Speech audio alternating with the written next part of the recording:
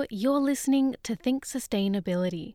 This episode is hosted by Cameron Furlong.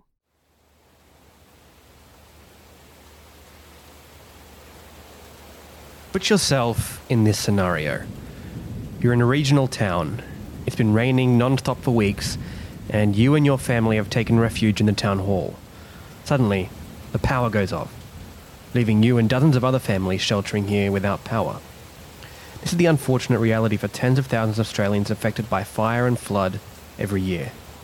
With Australia's low population density and with towns scattered across regional areas, electricity has to travel great distances to reach these communities, and which makes them especially susceptible to natural disasters, meaning these communities are left without power and access to basic amenities during times they need it most. However, there is research being conducted into the viability of microgrids, small local electricity grids powered by renewable sources that can provide backup power during times of crisis. And the results have been promising. Dr. Sarah Nicholas, Senior Research Consultant at UTS's Institute for Sustainable Futures, is one of the minds behind the research into microgrids. I had a chat with Sarah about the implementation of microgrids and what they could mean for rural and regional communities. Just to get us started off, very basic introductory course into microgrids. So what is it? What are they? I think the best way to describe a microgrid is to say what it isn't. So if you compare it to the conventional grid, which is, a very centralized system, the microgrid is a distributed system. So if you think about the conventional infrastructure, you have the power source, which is the power station, and then that energy gets transmitted via transmission lines at high voltage, and then at a substation it gets transformed into lower voltage and distributed via the distribution lines to households. And so the microgrid is another sort of system that moves the electricity over like a shorter distance. So you could have a microgrid on top of a large building and then use that electricity for the services that you need. And so microgrids would normally be powered by a renewable source? That's sort of the idea, because renewable energy is a lot more flexible. You can have solar panels on your roof, or you can have like a small wind farm or a few wind turbines nearby, whereas if you would go with conventional sources, you wouldn't want them near a settlement or a community. So are there any examples at the moment of microgrids that have been sort of implemented and are operational in Australia, or are they sort of a little bit more theoretical, I guess?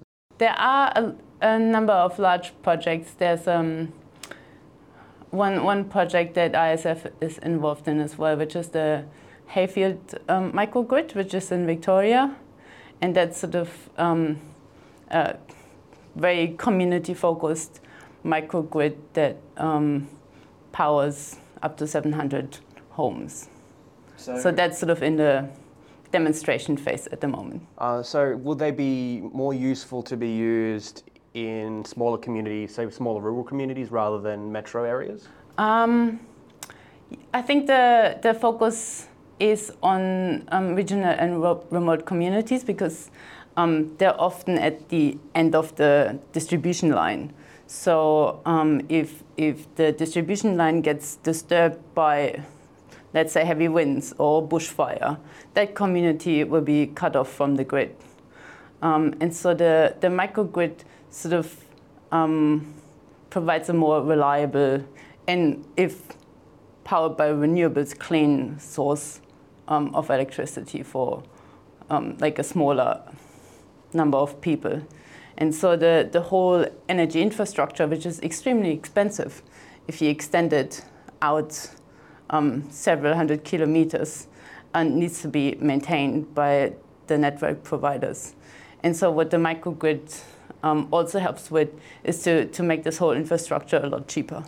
And I suppose a microgrid installed in a rural community would also be more insulated from, as you said, damage or disruption from natural disasters. So there is a sort of an idea, I guess, to implement these microgrids as fail-safes in times of crisis.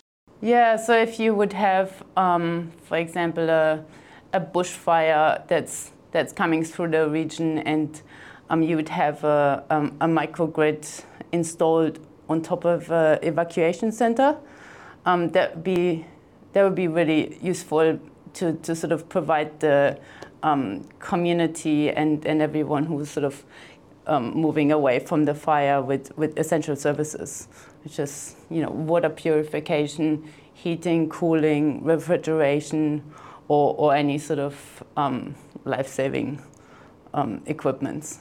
Do you think these microgrids could be successfully implemented in metro areas? So maybe serving specific suburbs around, say, Sydney, as a way to introduce renewables into a metro area electricity grid?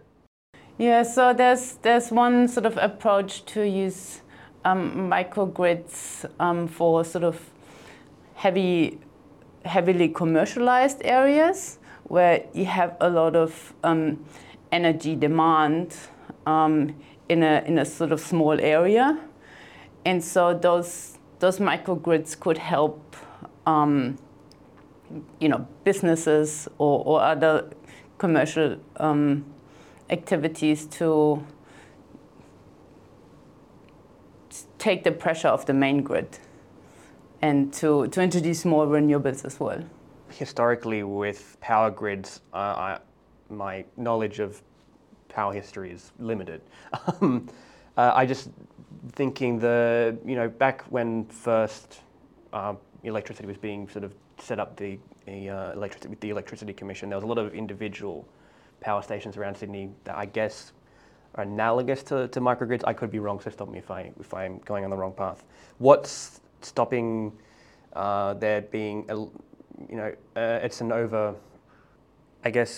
overcomplication of power grids across the state of New South Wales, for example, or Australia, with all these separate microgrids among rural communities? I think it's the opposite. I think it will simplify the electricity grid, because at the moment it's sort of overcomplicated, because we've built these long distribution lines to small communities, which consist of several hundred people, and similar to industrial centers.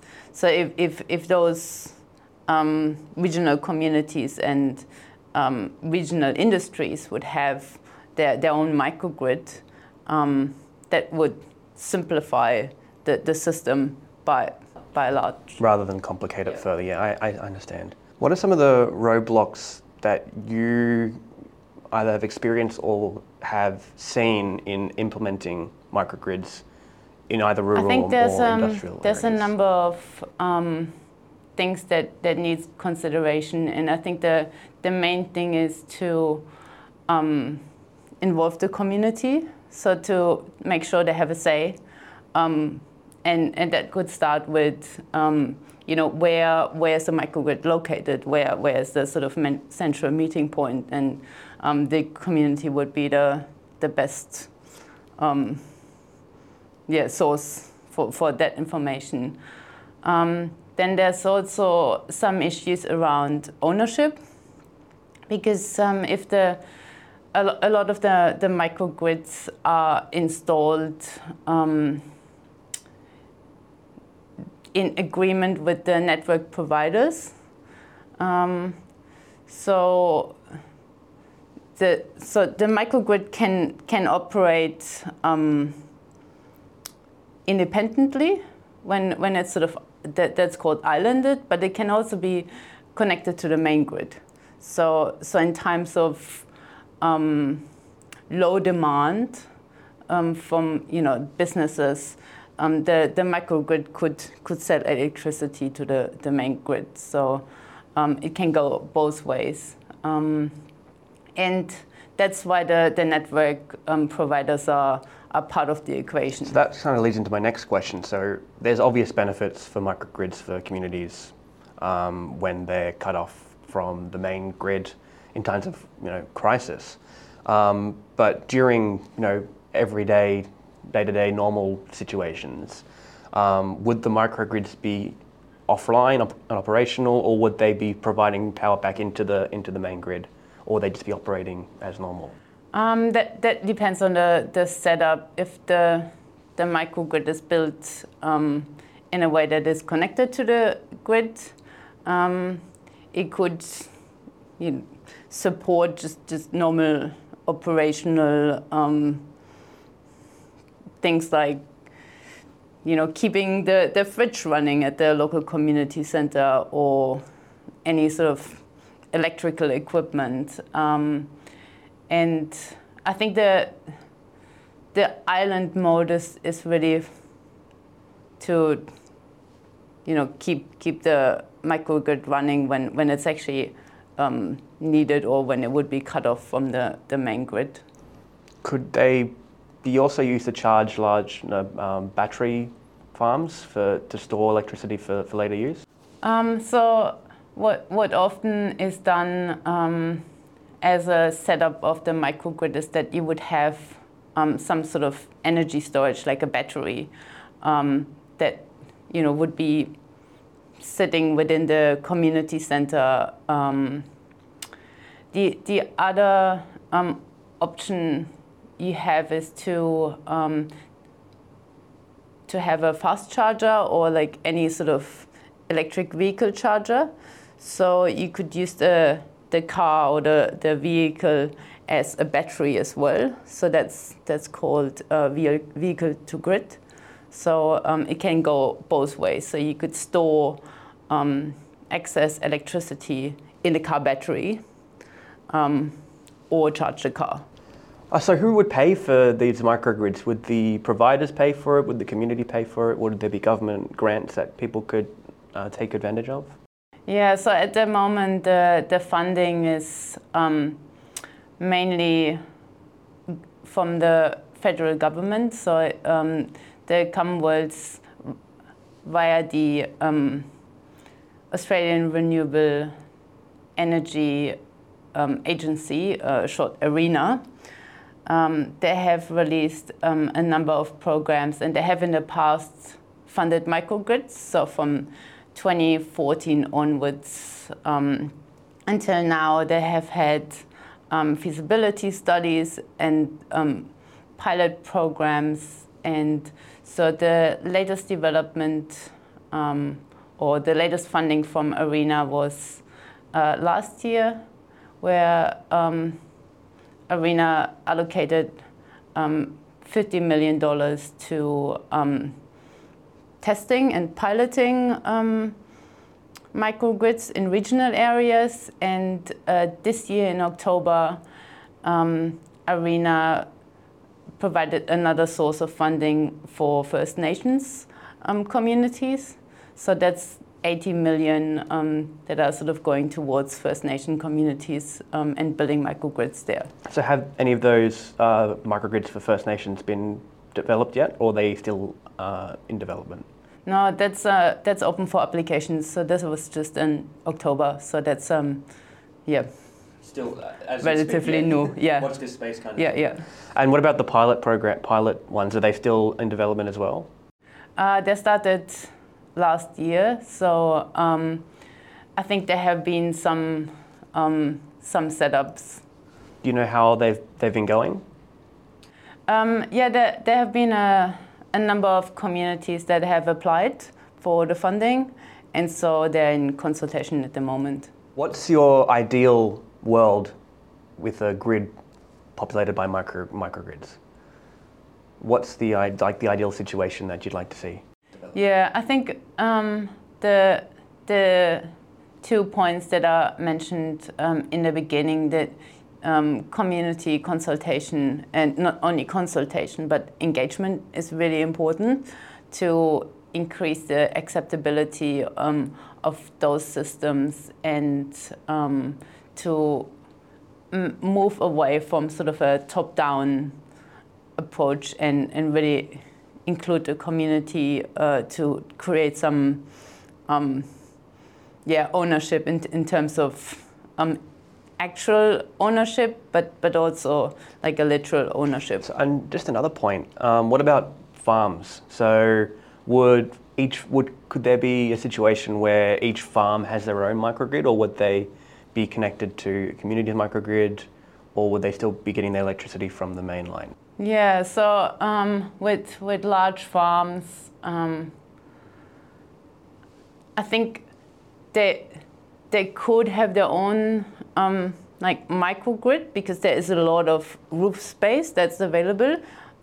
If you look at farms, a lot of sheds, and so they could be self-sufficient in that way. They could also connect with a nearby farm and sort of do a peer-to-peer